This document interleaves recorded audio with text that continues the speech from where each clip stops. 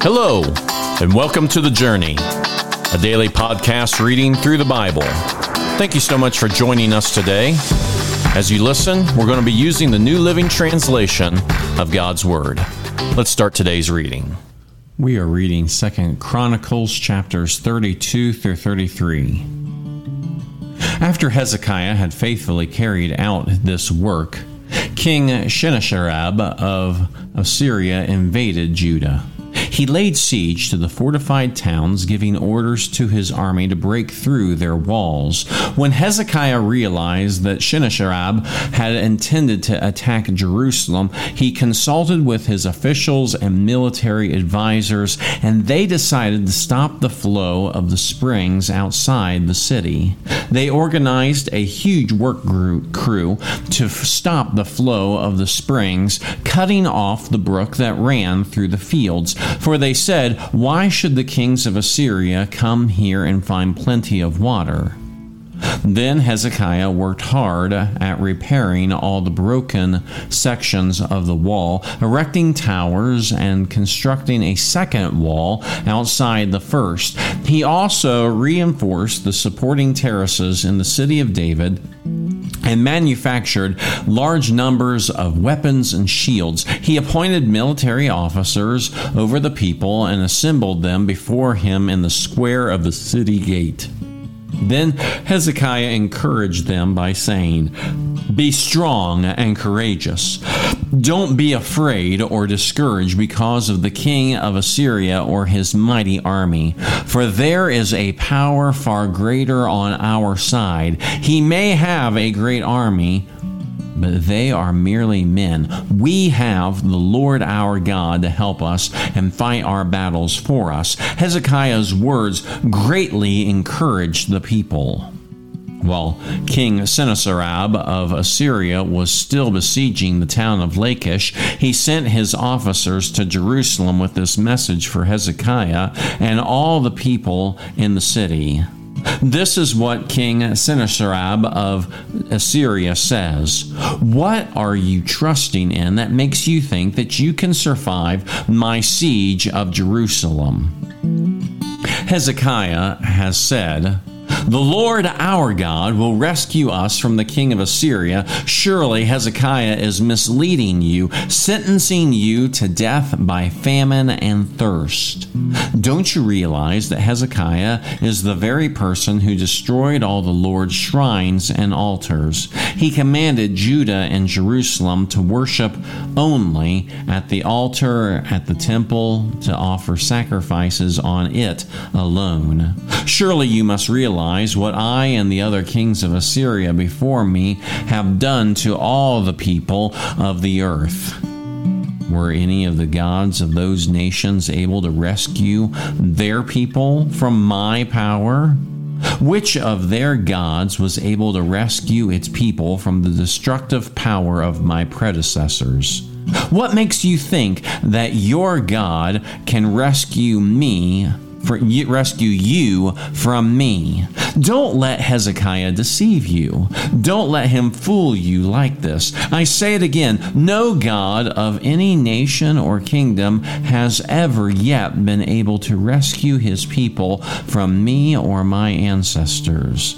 How much less will your God rescue you from my power? And Sennacherib's officers further mocked the Lord God and his servant Hezekiah, heaping insult upon insult. The king also sent letters of scorning the Lord, the God of Israel. He wrote, "Just as the gods of all the other nations failed to rescue their people from my power, so the God of Hezekiah will also fail." The Assyrian officials who brought the letters shouted this in Hebrew to the people gathered on the walls of the city, trying to terrify them so that it would be easier to capture the city.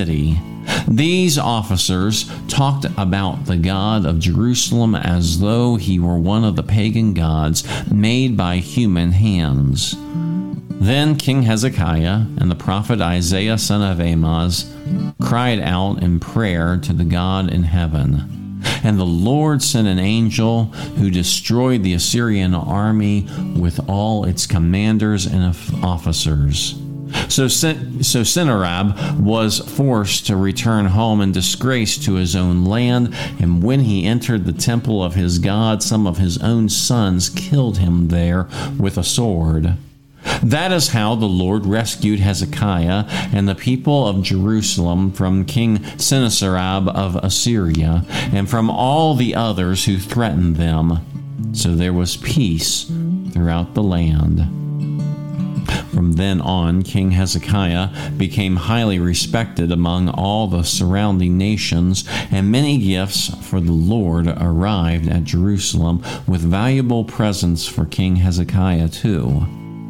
About that time, Hezekiah became deathly ill. He prayed to the Lord, who healed them and gave him a miraculous sign. But Hezekiah did not respond appropriately to the kindness shown him, and he became proud.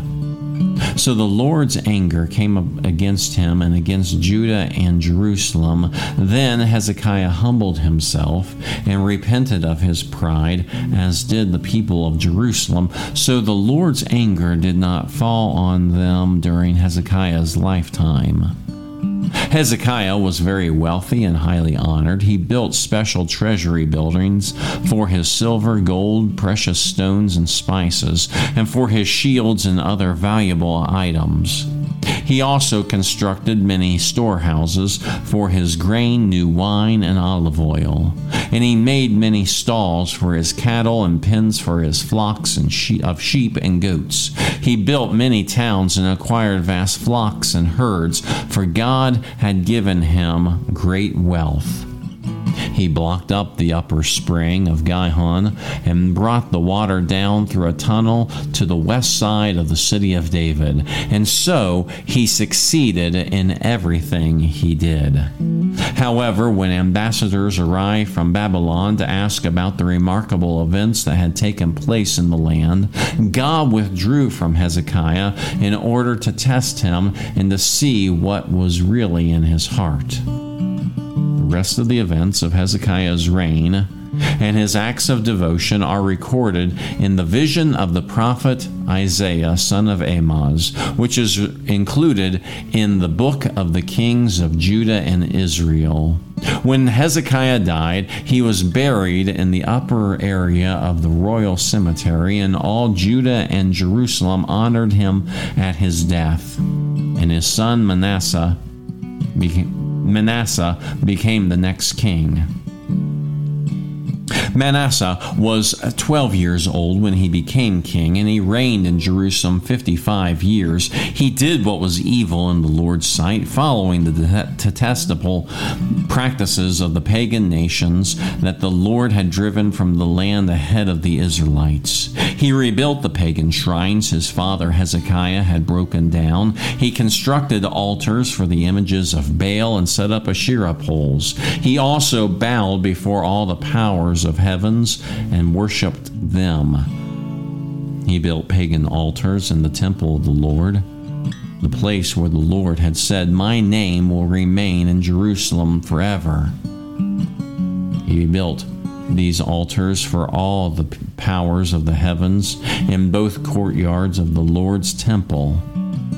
Manasseh also sacrificed his own sons in the fire in the valley of Ben Hinnom. He practiced sorcery, divination, and witchcraft, and he consulted with mediums and psychics. He did much that was evil in the Lord's sight, arousing his anger. Manasseh also even took a carved idol he had made and set it up in God's temple, the very place where God had told David and his son Solomon, "My name will be honored forever in this temple and in Jerusalem, the city I have chosen from among all the tribes of Israel." If the Israelites will be careful to obey my commands, all the laws, decrees, and regulations given through Moses, I will not send them into exile from this land that I set aside for your ancestors. But Manasseh led the people of Judah and Jerusalem to do even more evil than the pagan nations that the Lord had destroyed when the people of Israel entered the land. The Lord spoke to Manasseh and his people, but they ignored all his warnings. So the Lord sent the commanders of the Assyrian armies, and they took Manasseh prisoner. They put a ring through his nose and bound him in bronze chains and led him away to Babylon. But while in deep distress, Manasseh sought the Lord his God and sincerely humbled himself before the God of his ancestors. And when he prayed, the Lord listened to him and was moved by his request. So the Lord brought Manasseh back to Jerusalem and to his kingdom. Then Manasseh finally realized that the Lord alone is God. After this, Manasseh built the outer wall of the city of David, from west of the Gihon spring to the Kidron valley to the fish gate, and continuing around the hill of Ophel. He built the wall very high, and he stationed his military officers in all the fortified towns of Judah. Manasseh also removed the foreign gods and idols from the Lord's temple. He tore down all the altars that he had built on the hill where the temple stood, and all the altars that were in Jerusalem, and he dumped them outside the city. Then he restored the altar of the Lord and sacrificed peace offerings and thanksgiving offerings on it.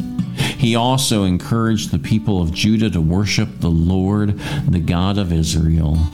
However, the people still sacrificed at the pagan shrines, though only to the Lord their God. The rest of the events of Manasseh's reign, his prayer to God, and the words of the seers spoke to him in the name of the Lord, the God of Israel, are recorded in the book of the kings of Israel. Manasseh's prayer, the account of the way God answered him, and an account of all his sins and unfaithfulness are recorded in the record of the seers. It includes a list of the locations where he built pagan shrines and set up Asherah poles and idols before he humbled himself and repented. When Manasseh died, he was buried in his palace. Then his son Amon became the next king. Amon was 22 years old when he became king, and he reigned in Jerusalem 2 years. He did what was evil in the Lord's sight, just as his father Manasseh had done. He worshipped and sacrificed to all the idols his father had made. But unlike his father, he did not humble himself before the Lord. Instead, Amon sinned even more. Then Amon's own officials conspired against him and assassinated him in his palace. But the people of the land killed all those who conspired against King Amon, and they made his son Josiah the next king. This parallel passage that we read today of yesterday's reading, they both talk about King Manasseh. And both of them list all of the sins that Manasseh did. But this reading that we have read today tells us that Manasseh, when he was delivered over to the Assyrian armies, that he was taken prisoner, and during these events he repented and asked the Lord for help and forgiveness. When people say that God only was interested in repentance and loving and forgiveness in the New Testament, they don't read passages of Scripture like this that we read today. God is always interested in repentance. God is always interested in people changing their hearts and directing their hearts back to the Lord Yahweh. That's what we see so often, that God gives opportunities for people to repent, ask for forgiveness, and change their lives. This is an amazing thing about our God, that God is willing to forgive. Perhaps we've grown so used to hearing about the ways of God that we get comfortable with this idea, but this is amazing to me, and I pray that it is amazing to you as well, that God is willing to forgive. It's truly remarkable that the King Manasseh could do such evil, that he could do so many things that were just despicable, and yet when he humbled himself and asked for forgiveness, God was willing to forgive him. This is a message that we should tell all the world. That today we can share with, because through Jesus, that people can have a true forgiveness, that they can leave the life of sin behind them and have something even greater. This is fantastic news, my friends.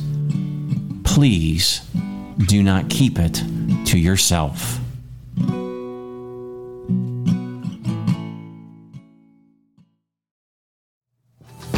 Thank you again for joining us for the journey. Please be sure to share this podcast. Today's reading was from the New Living Translation of the Holy Bible and used with permission. Have a blessed day, and we hope that you'll join us again tomorrow.